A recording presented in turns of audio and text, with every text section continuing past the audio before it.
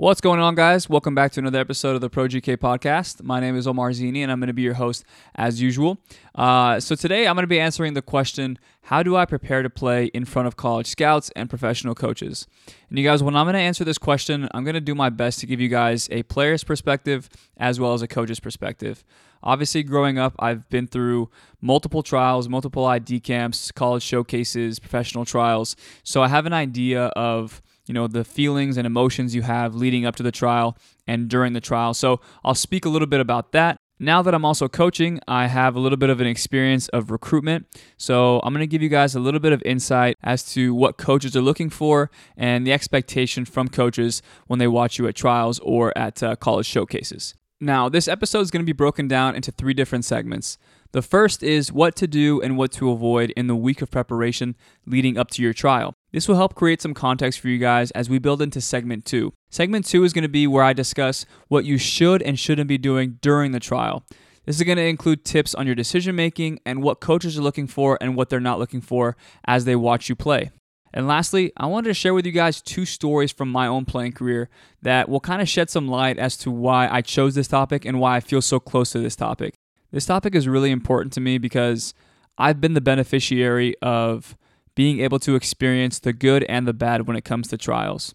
And as you guys will hear in the stories, I was very fortunate that the one trial that I didn't do so well in didn't end my college recruitment. It was more so using that experience to bounce back and really have that mental fortitude to understand that the habits that I had created throughout my entire life and my playing career just weren't acceptable, and that to really play at the next level, I needed to change a few things up. So again, as you guys listen to this episode, remember that everything that I'm saying may not work specifically for you, but at the same time, I would want you guys to finish the episode and really take a good look at yourself in the mirror and be honest with yourself and just say, hey, am I really doing everything that I possibly can to be okay with the results that I get? And if your answer is yes, then so be it. But my answer was always no, and I always knew I could be doing more. So hopefully this episode inspires you to do that. So guys, without further ado, let's get into the episode. Grandmaster Soul, shouts. Let's get it. All right, guys. So the first and by far the easiest tip is to make sure that you guys contact the coach or coaches you know are going to be at the trial beforehand. Whether you're a known recruit or somebody who's new to the coaches, it's really important to first and foremost build a friendship with these coaches. Whether they help you in the short term and they provide you a scholarship or they bring you in as a walk-on, or in the long term, which means, hey, I may not be using you and you may not be on my list of players I want to recruit, but because I've had a few interactions with you that have been pleasant, I will pass on your name to other coaches that I know need a goalkeeper. And I know a few friends of mine who were field players who weren't supposed to end up at Davis, but one of the coaches that they had been talking to last minute said, hey, we're not going to need you, but UC Davis, I know the coach there. I'll pass your information to him and see how that goes. So it's really important to build a rapport with the coaches. And from a coach's perspective, we personally love having players reach out to us or come up to us after a game and say, hey, my name is Omar Zini. I want to introduce myself. I'm a junior transfer, or I'm going to be, a senior at this high school. And just that exchange of a handshake or just an introduction is really important because it shows me that you're responsible and somebody who takes the initiative and has the kind of incentive to go out there and introduce themselves and kind of market themselves to other coaches. And I'll tell you guys a quick story. One time I was in college and I finished the test. I had never really gone to that class, but I finished the test and I did not think I was going to do very well in the final. I gave it to the professor and I said, hey, professor, just curious, are you going to be curving the test? And she said, yeah, we're probably going to be curving the test, but I've never seen you before, so I don't even know your name, and it's going to be very tough for me because I don't know you to curve your test. But hey, have a great summer. And till this day, I always remember that because it's that out of sight, out of mind quote. Because if you're not somebody that's, doing face-to-face recognition or going out there and introducing yourself, it's going to be very hard for people to remember you. And that goes extremely well with recruitment. If I've never seen you, you've never gone to an ID camp, or you've never sent me an email or footage, it's going to be very hard for me to have any feeling or an investment into you. So something as simple as reaching out to us or introducing yourself after one of our games or at the ID camp goes a long way. And I personally know a lot of coaches who may not actually even recruit you, but they know somebody or another coach that may need a goalkeeper, and they'll say, hey, by the way, Omar, I have this goalkeeper that I was going to recruit, didn't work out. I know you guys are in need of one. Definitely check them out. Here's their footage. Good kid, very responsible. Check them out. And I know a lot of my field player teammates at Davis weren't firstly recruited by Davis, but because they were good kids and because other coaches vouched for them, our head coach took a chance on them and they became my teammates. So don't just think about the short-term investment on how it can help you in the trial, but at the same time, think about the long-term investment of how this can go a long way in helping your recruitment overall. And if anything, it just means that you're checking every box and you're trying as hard as you can to make sure that no stone goes unturned. All right, guys, so now on to the second tip. And this one should come as no surprise if you've listened to previous episodes, but it's all about your preparation. And when it comes to preparation, there are two types of preparation. It's the micro preparation and the macro preparation. The macro preparation is what you do in the preseason and before season even starts. So that means taking care of your body, hitting the gym so you can have injury prevention throughout the year, eating right, and really building that structure so that when you're in the micro, which is the week-to-week preparation, you have something to fall back on and you have a foundation that'll keep you steady. And for me personally, again, guys, I didn't have much of a strong foundation. I got by off of those preseason workouts that the coaches would put us through. And so I would hit my peak in the middle of the season because that's when I'd be in the best of shape. But towards the end of the year, I started to crash. Injuries started to happen. My body just didn't feel fresh anymore. And that really affected my mind and my game. So it comes as no surprise for you guys, but going into these trials, because they were in the middle of the season or the showcases that I would be trying out for, in the middle of the season, I was going through a lot of fatigue, and not just physical fatigue, but mental fatigue. And so I was really trying to force more stuff onto my plate just so that I would feel ready for these trials. And it's just like if you're in school and you're cramming for a test. Again, I'll tell you a story from my college days. I remember vividly on a Wednesday, my buddy texted me saying, "What's up, Omar? Meet you at the library today so we can study for the midterm on Friday." And I remember texting him back, "Okay, that's pretty funny, dude, but there's no midterm on Friday." And he's like, "Omar, you wouldn't know. You haven't been to class for 2 weeks, but we have class on Friday and it's a midterm, so I'll see you at the library." And I remember I was like, damn, I got 2 days to cram all this information into my head. And again, that's the micro preparation, but I didn't have the macro preparation instilled or as a foundation for me to, fall back on. Had I gone to class, had I done all the little things, the homework, all that stuff, I would have at least had some prior knowledge of what was going to be on the test, so I wouldn't have freaked out as much. But because I didn't know what was going to be on the test and I had never gone to class, that test on Friday really took a lot out of me because I tried to cram too much.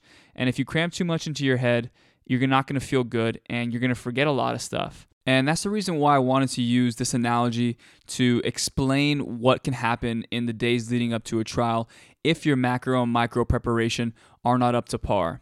And to avoid all this, just making sure that you take care of the little habits and are disciplined early so that you're not reactive but rather proactive, and you have things already set up so that from week to week, all you have to add is a few things instead of trying to add all these new techniques.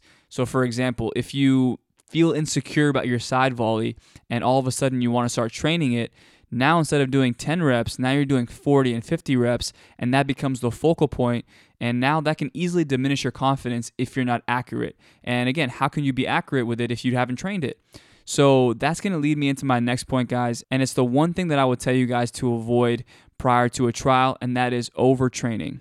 And overtraining, again, stems from that insecurity that you haven't done enough prior to the trial.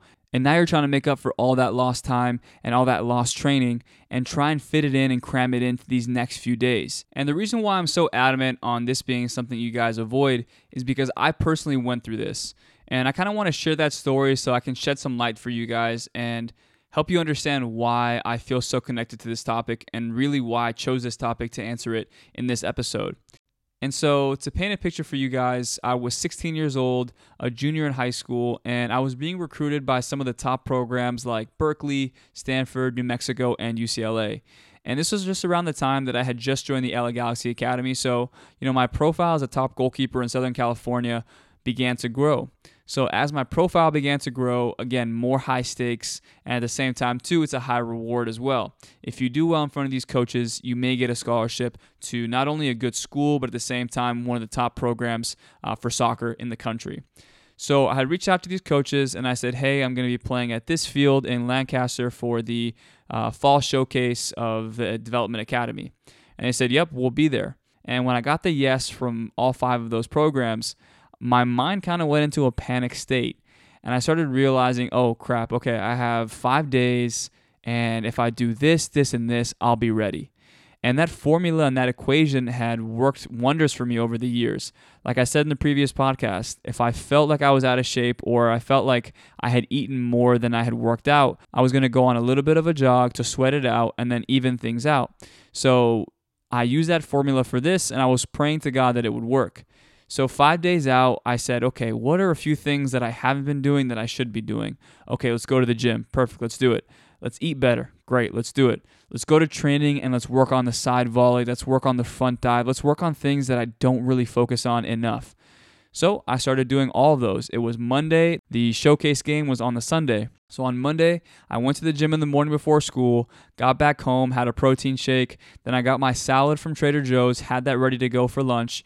And then after lunch, I came home, I did some foam roll stretches, stretched out my body. And then from there, I went to training. And I would tell my coach that, hey, coach, I want to work on the side volley. I want to work on more front dives. I want to work on close range shots and extension saves. And credit to him, he was like, hey, whatever makes you feel ready, great. But, we haven't really worked on the side volley very much. We haven't really done too much attention to the front dive because it's just kind of naturally embedded into certain drills and it happens naturally.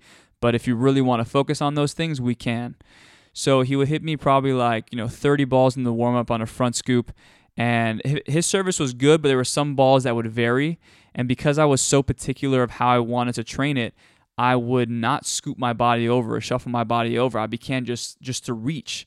And that created this lack of confidence in my front dive. So I kept that in the back of my mind. I said, okay, we'll work on that later. No big deal. But in hindsight, I probably should have continued to work on it until I ironed it out. But that's what can happen when you're cramming things and trying to instill new habits into you with 3 or 4 days left and not much time to actually iron that stuff out. So I did that, and then I wanted to do more, catch off across and then lead a counterattack on a side volley. And my side volley when I was 16 is nothing like it is now when I'm 26. 10 years later, I've been doing a side volley pretty much every single day whenever I'm out in the field for about 10 years. Because of this situation. And we would do some, catching off the cross. I would run up to my 18 and I wanted to do some side volleys down the field, but I just kept shanking the ball. I kept mishitting it. And again, I didn't have the mental capacity to understand, hey, just keep doing it until you get it. So I did about 10 to 15 of them. And then the coach was like, hey, let's stop doing that. You're not very good at it. I don't want you to, gain any bad habits. Let's stop doing that. So I said, yeah, okay, probably a good idea. But again, in hindsight, I probably should have ironed it out because it shook my confidence and it made me feel not inadequate, but just made me feel like I wasn't doing it to completion. So again, those two things became focal points, but I didn't really iron them out. So the confidence was shaken. And then the next thing I really wanted to do was to kind of show my teammates that I was ready for this challenge and that, hey, you guys don't know this, but I have college coaches coming out to watch me. So I need you guys to play well. And at the same time, too, I want you to know that I'm going to play well. So in training, I started getting into situations where I would force a situation. I started coming out for balls that I shouldn't be coming out for just to kind of prove a point. I started getting back passes, and instead of clearing them out in a one-touch clearance, I started taking 2-touch, 3-touch, and on a few occasions, the forward would come in and get a deflection, and luckily in training, I never paid for it because it went out for a corner kick, not a corner kick, like a goal kick, so I never had to worry about the repercussions of that. But I was instilling all these bad habits because I was trying to do too much, and it's because of a lack of preparation in the macro. So come the weekend, a lot of these bad habits that I essentially had already, but I really, really magnified them. And so I get to the trial on Sunday, and I see all these coaches sitting down. They're getting their chairs opened up. They're all wearing their polos from their schools, saying hi to each other because I guess they all know each other. I'm still a little bit nervous because now I'm thinking, man, there's a lot of things that, I tried and it didn't really work out, but what if I do that in a game? Do you think it's going to work? And it's that, constant battle with the voices in your head of try something and maybe it works, or don't try anything, stick to your game plan because you don't want to mess up. And so I had this constant battle, especially in the warm-ups, to try some more stuff just to see if I had it in me on the day. And again, guys, those habits and those little things that you work on in training, they come to the forefront in your game. It's like what you train is how you play. So that training of kind of showing off to my teammates and, expressing this confidence to them, I started to express that to the coaches. And normally I'm really talkative and somebody who is, cracking jokes.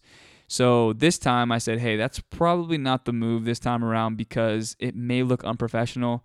And I don't know if the coaches want to see that. So I completely ignored my teammates and I went straight to the warm-up and I started doing like very robotic movements. And like when I think back on it now, it's like just very foolish and again, very naive of me to think that is what the coaches were looking for. Somebody who is doing the proper stretch or walking with their chest pumped up or puffed out or with a straight back and, good posture. So I kept thinking that these were the things that the coaches were looking for. And I remember going through the warm-up and I told the coach, hey, I know the warm-up that we have, but I really want to work on those front dives and the side volleys. So can we please add that into the warm-up?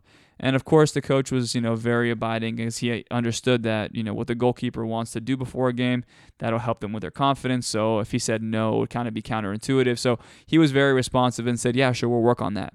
So we did all that stuff. And even in the warm-up, he kind of came up to me and was like, hey, are you okay? I know the coaches are here to watch you. Don't be too nervous. Just make sure you keep your head straight and, play what the game gives you. That's all he used to always say is like, the game is very easy, Omar. Just play what the game gives you and what you see, and from there you'll be successful. And I wish, again, in hindsight, I would have taken his advice, but there's just so many regrets I had from this day. And in this game, there were actually 3 plays that I'll never forget that really kind of solidified what can happen if you try and cram too much and your macro preparation is not where it needs to be and your micro performances will be affected by it.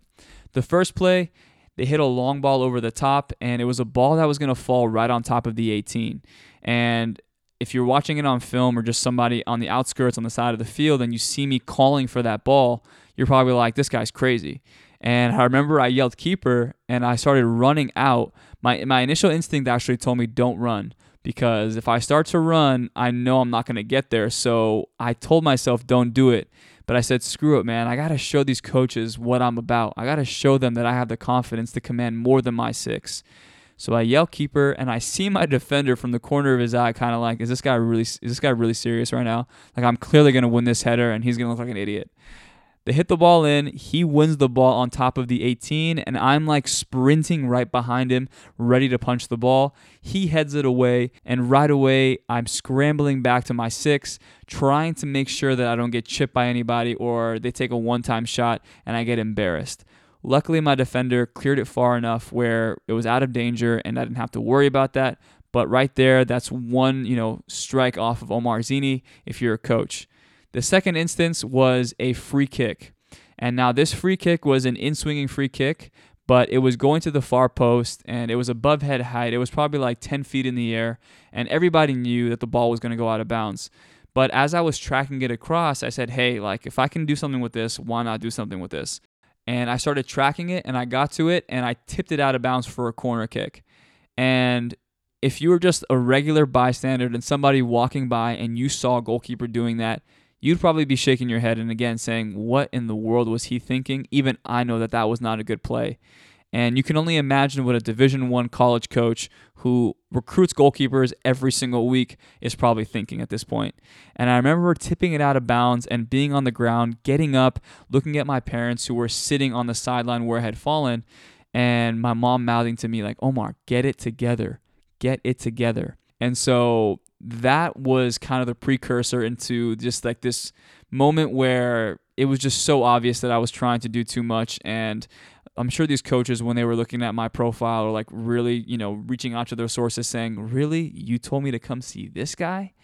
They hit a shot from about 30 yards out. It's falling right in my bubble. And as we all know, the bubble is in our reach. So it can easily be a little shuffle. You either catch it, you knock it down, or it's turned into a little collapse dive. But I chose neither of those and instead decided to sweep my own legs, which is if somebody, had a rope around my feet, swept my feet and punched the ball away and made the, most dramatic save that you can possibly imagine. If that was actually posted on Instagram today, there'd be a lot of hate mail, a lot of DMs at me saying, okay, who are you trying to impress, dude? And so I pushed it away, and granted, if we're going to take any positives from this story, that parry was a great parry. It went out to my parents who were on the sideline. It was above head height. It went far and wide, and that was, again, a great parry.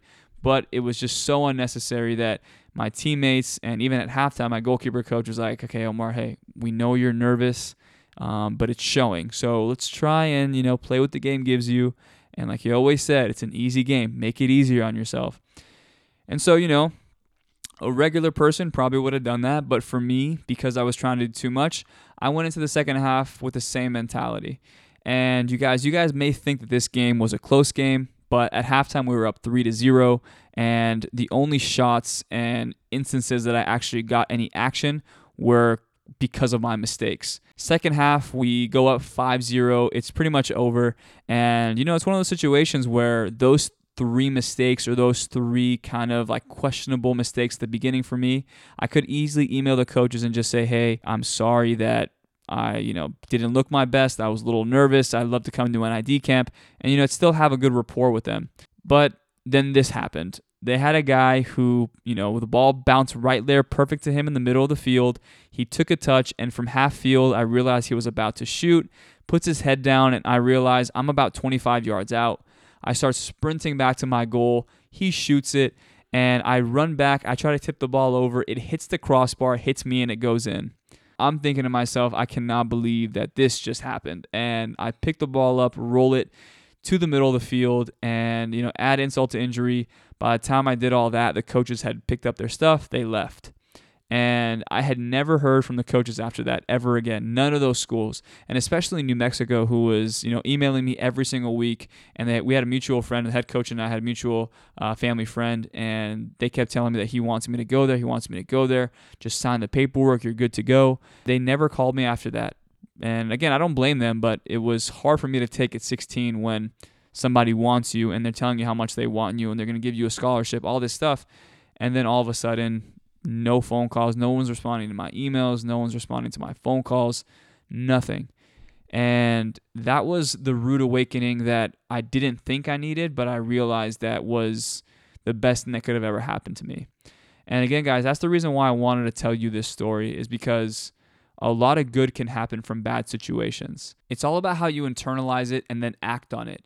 You guys, no one is going to do you any favors in life. If you want something, you have to go out and get it. Put the hard work in, get that macro preparation so that you have the proper habits instilled in you from day one. So you don't have to go from week to week trying to add different pieces to your game, because you already have that structure and that foundation set in place. That discipline and maturity will set you above a lot of other goalkeepers at your age, because a lot of people don't have the guidance or the people giving them the proper advice to kind of get ahead of that situation before they even get to college. Because once you get to college, you're going to be a freshman, and you're going to be repeating that same cycle you did as a freshman in high school. You're going to be playing against players who have much more developed bodies, and as college coaches, they're much less forgiving when it comes to that situation. They're looking for you to come in from day one and actually be able to make an impact. So start now, because I promise you it's going to pay off in the future, and it'll help you prolong your career either as a college athlete or a professional athlete as well. And that'll take me into my next segment, what to do and what to avoid during a trial. I'll give you guys a perspective from a coach as well as from a goalkeeper, so you guys can kind of see from both spectrums what each should be expecting throughout the trial. And lastly, I want to share with you guys the story of how everything kind of came full circle for me and how I was able to kind of internalize the failure of not getting the phone calls back from these coaches and kind of having them drop me after one game. And I was able to believe in myself and go out to a different trial and just keep on knocking on different doors, and finally able to get a scholarship from a Division I school, UC Davis. Days pass, they passed, outlast, sweet last, forever now. Everlast like I'm boxing out. Smoke in the air cause I'm blowing out.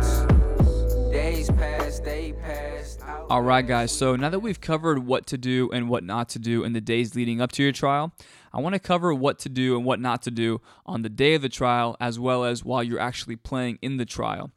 And the first tip I have for you guys is before the trial. And this is one that is still so underrated, but yet so simple, and a lot of people just gloss over. And that is, go walk up to the coach and the school that you want to go to, shake the coach's hand, look them in the eye, introduce yourself, and just smile. Honestly, guys, it's so simple, but it's so effective. Again, I want to reiterate that it introduces you, obviously, gets the coaches to know who you are, gets that facial recognition, but also shows that you're mature, responsible, and that you've taken the initiative, that you want to get to know the coach and get them to understand that you're serious about going to their school. And the next level to that would be making sure you do your research on the school as well. You would say something like, "Hey coach, my name is Omar Zini. I sent you an email a few days ago. I'm not sure if you got it yet. Has my video attached to it. But also I noticed that you have a graduating senior next year as well as a redshirt junior. I'm not sure if you guys are in need of a goalkeeper, but if you are, I would love to be that option for you guys. I visited the school, or I know a little bit about, for me, UC Davis, and I feel like that would be a great fit. And if you like the way I play, I'll exchange an email with you, and hopefully, we can touch base later this week." And again, guys, it's a little bit difficult because we may not have the capacity at that young of an age to kind of act as if we're our own agents, but that's what's necessary when you don't have someone speaking on your behalf. You have to do it yourself. And remember that quote that I mentioned earlier, that out of sight, out of mind. If you don't have that face-to-face recognition, it's very difficult unless you're like this 5-star recruit for the coach to remember you. So remember, there's a lot of spots on a team, and if a coach knows who you are, they'll probably give you a good chance of, hey, if you do well, I might give you a chance either to have a walk-on spot or give you a spot that's non-scholarship. And again, if they don't do that and they like your personality, they think you're a good kid, they may just pass your information on to another coach because they've had a pleasant experience with you. Next is your in-game communication. And again, guys, before you even start communicating in the game, it's important to introduce yourself to your teammates, and absolutely no questions asked. You have to learn the names of your back four. This is going to go a long way in how direct your communication is, as well as what kind of a presence you have back there. And every coach is different, but I personally like to have a general back there, someone with personality and someone who's going to be a coach and is willing to organize that back four and even back six. That communication and how you are as a leader is one of those intangible qualities that I personally really look for. And remember, guys, these players are also on trial and looking to impress the coaches. So your job is to make it easier for them, and in return, they'll make your job easier as well. And guys, with all of that being said, here are the few things you should avoid with your communication. These are the two things that I personally dislike, and I know a lot of other coaches do not like as well. The first is when you scream, "Hey, left back," or "Hey, number 4, check your shoulder." To me, guys, that just shows that you were not responsible enough or didn't feel like you needed the incentive to get to know your back line. And to me, it just comes off as lazy and someone that couldn't come in from day one and start. Remember, I need that personality from you. I need you to feel like you're a general back there who knows everybody's names and that you can command everyone. I don't want to have someone who's hesitant or someone who doesn't want to speak up when the situation calls for it. It's important that you learn the back four so at least you have some communication with them so they can make your job easier, and it looks good for the coach as well. Next would be that I don't want to hear pointless yelling or pouting. I'm okay with you being animated and that you love to compete. That's totally fine. But just as important as it is to communicate, you must also be calculated in how you communicate that message. The goalkeepers I look for are the ones that have the awareness and the ability to pick and choose the right moments to deliver their messages. To me, that shows that they're a leader and someone that can garner the respect of their teammates. And it goes a long way in giving me, as well as the head coach, peace of mind that, hey, if we concede 2 goals in the first 5 minutes, we can rely on this guy to pick us back up instead of pouting and crying about things and yelling for no reason. So remember those two, okay? Learn your back four's name. At the same time, don't start yelling and pouting because we want someone out there who's going to uplift the team, not dig us into a deeper hole. All right, guys, and that brings me to my final point. And this tip is kind of a 50-50 because it could lean into what to do and what to avoid in a trial. So I want to explain why it's hard for me to kind of define which category it falls into. And the reason why it's 50-50 is because when I say don't chase the game, I'm not saying that you shouldn't try something new. But what I am saying is that it should be a low-risk, high-reward situation. Don't do anything that's not calculated. Like, for example, if you're not good at a side volley and it's the 90th minute, your team is up 1-0 and you're saying, hey, maybe I want to hit this guy on a counterattack, maybe lead us up to 2-0. That's a high risk and it could be a high reward, But if you're not well versed and you don't have that technique down, you're going to do a lot more harm to your own profile. And in turn, you're going to do a lot of harm to your team as well. That's what I mean by calculated risk. If I see that as a coach, I go, okay, the awareness isn't there as well as the technique. So that is a red flag for me, and it's a reminder. I put that in my notes, and it's not good for your profile. So play to your strengths, play what the game gives you, and like you guys probably see on TV, like Buffon, there's a reason why he's been playing for so long. Obviously, he has the technique. He has all that stuff. He can catch everything in the bubble, doesn't drop balls, doesn't give up rebounds. But what he also does is that he keeps it very simple. He doesn't try anything that's out of the ordinary, doesn't try anything that he's not well versed in or very good at. And what does that do? It gives coaches peace of mind.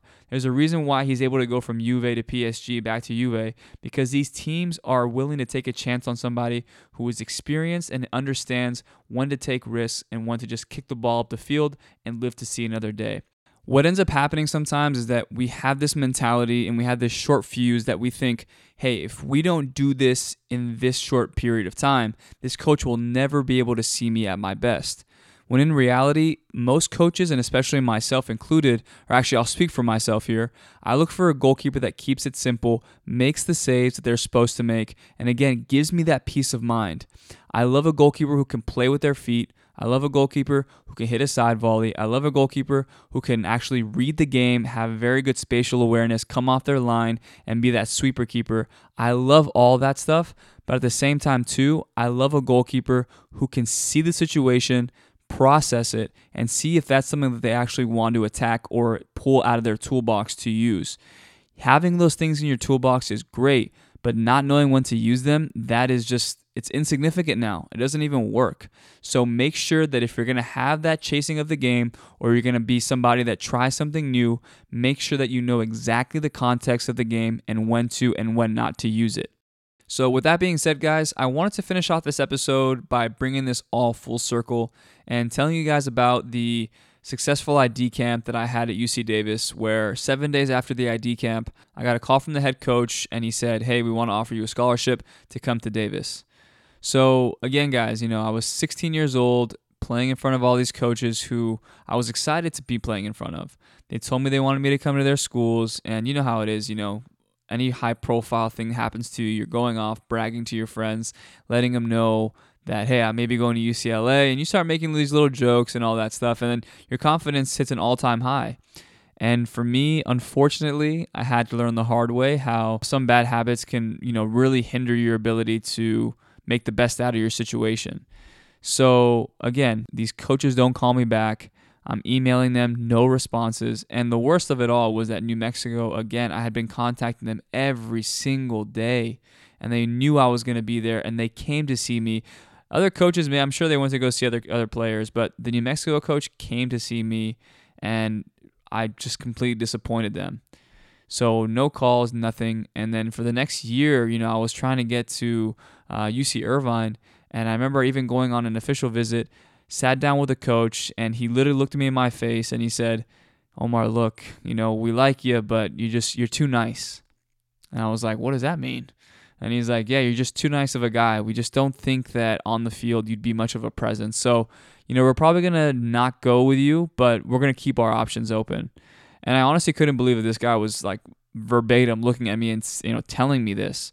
And even with him saying this, probably like a month later, I was just so desperate to sign with the team or go to a college just because all my other options had been exhausted that I emailed their goalkeeper coach and I said, hey, I'll come for free. All I need is to be admitted. My grades are fine. Just get me admitted, get me enrolled, and from there I'll come for free and I'll play for free. And they still denied it. They said, no, we're good. We're looking elsewhere.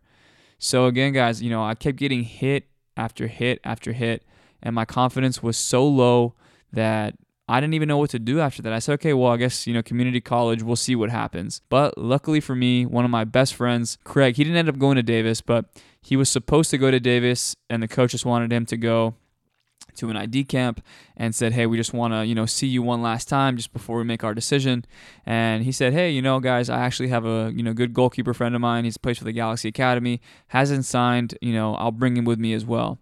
And they said, yeah, for sure. Go ahead and bring him. So he calls me and he tells me all about his plan, that we're going to go to school together and, we're going to be going to Davis and all that stuff. And I said, dude, I don't really know if I want to go, honestly, man. My confidence is super low. I don't really want to be denied again. And, he just kept convincing me. He said, dude, we got to do this. We got to do this. So I finally caved in. I said, okay, let's do it. And again, there's so many memories from this, but I remember sitting in a hotel parking lot, and my mom and I just sat in the car, and she was just like, how do you feel? And I was like, yeah, I'm doing okay. And, she has the full context of mentally where I'm at and how, low I'm feeling about my abilities and all that stuff. And she sits in the car, and we start doing this little prayer, and she's just like, God, if this is a situation for Omar, please, help him feel comfortable today and help him play well. And we just did a little prayer, and she's like, I'm praying for you. I'm really hoping that you go out there. Omar, you have nothing to prove. You're a great goalkeeper. Just go out there and have fun. Just do you. And I remember I was like, well, I wasn't even supposed to come to this trial, so why am I stressing so much? Why don't I just go out there, have a good time, just show what I'm capable of, because I know what I'm capable of. Just go out there and have fun. So, we pull up to the camp. My buddy's there. At least I know somebody, but meeting the head coach, shake the hands of the goalkeeper coach, and then all the goalkeepers get pulled off to the side. And the goalkeeper coach says, all right, guys, I need Omar Zini front and center. And so I'm like, okay, what's going on here? He's like, you're going to be working with me today.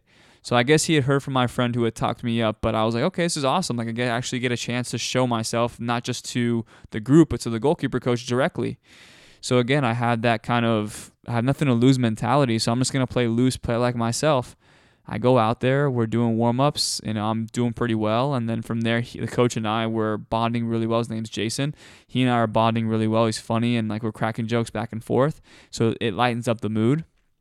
And then we play 11v11. I learned my back four, all their names, and I wish I didn't know them because I probably wouldn't have screamed as much, but I was screaming these guys' heads off, and they liked that, though. They liked my presence. They liked how I was back there, and I guess it gave them peace of mind. Whatever the case may be, it worked for them.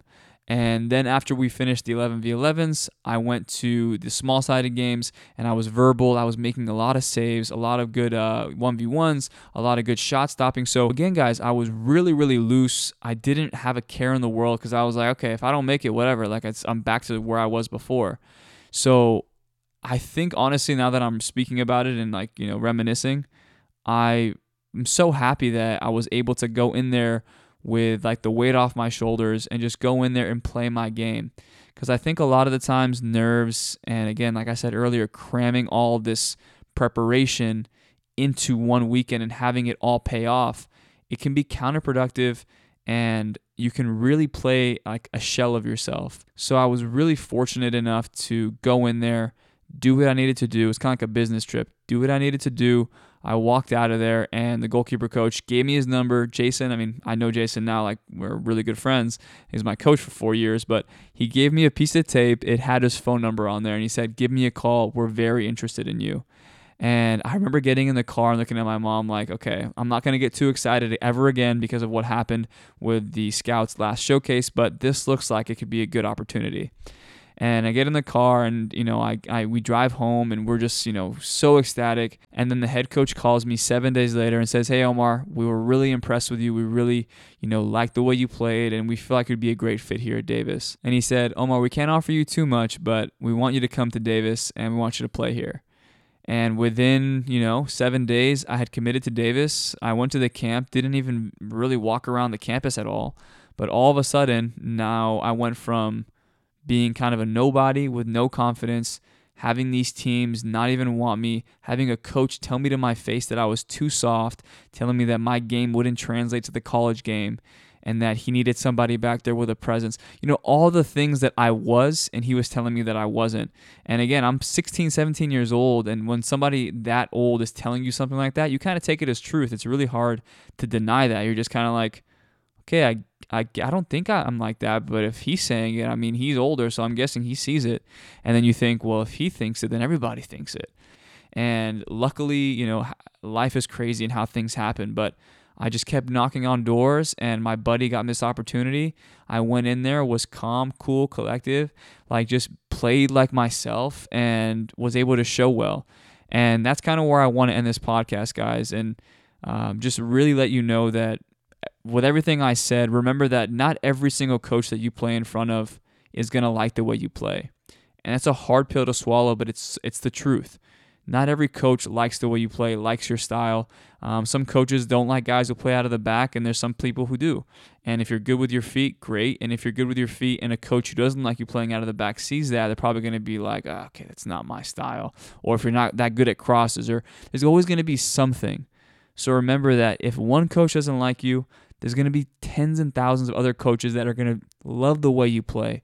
You just got to be willing to hear no over and over and over and keep bouncing back. And that's what these trials are all about. You go out there, you have fun, play your style, because again, it's counterintuitive and counterproductive for you to go out there and try to fit into like this specific model that you think coaches are looking for.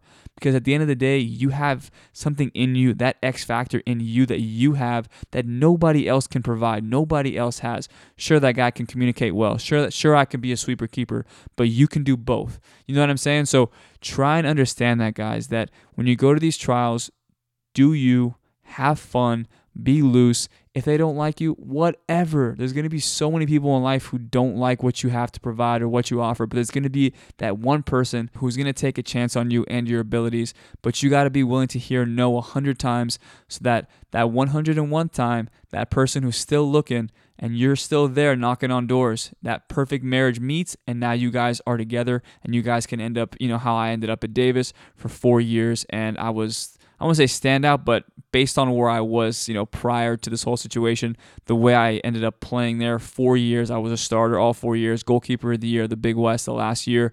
I have the records in saves and shutouts there. So, guys, things can switch in the blink of an eye. So make sure that you guys remember these little tips and, techniques and things that you guys can take into your trials, because you never know if you're going to be that next goalkeeper on that coach's list. And if you are, be ready to seize that opportunity, be ready to take it and run with it, because you earned it. 12:47. Walking through the ashes, I'm walking through the cracks. All right, guys, thank you so much for tuning into this episode and for tuning into all the episodes of the Pro GK podcast. If you guys like the episode, please do me a huge favor and review it on Apple Podcasts or any platform that allows reviews. It really helps me by moving me up the ranks and making me more noticeable and viewable and findable to newer podcast listeners. So if you guys really liked it, please go ahead and leave a review and a rating as well. If you guys have any questions about this episode or any previous episodes, go ahead and DM me on Instagram, ProGKAcademy_, or send me an email, ProGKAcademy@gmail.com. All right, guys, until next time, my name is Omar Zini. We'll see you later. You did with the best, steam when I flex, S on my chest, no love for the I'll take the bet, love for the check, 40 on deck, mustard and ketchup, cause we got the rest, eating so good, look at this food, saying the truth, ain't being rude, you stink like cheese, but my cheese is blue, share with the crew, the guap, the lens, the cloud, the trends, pop the top up off the bin.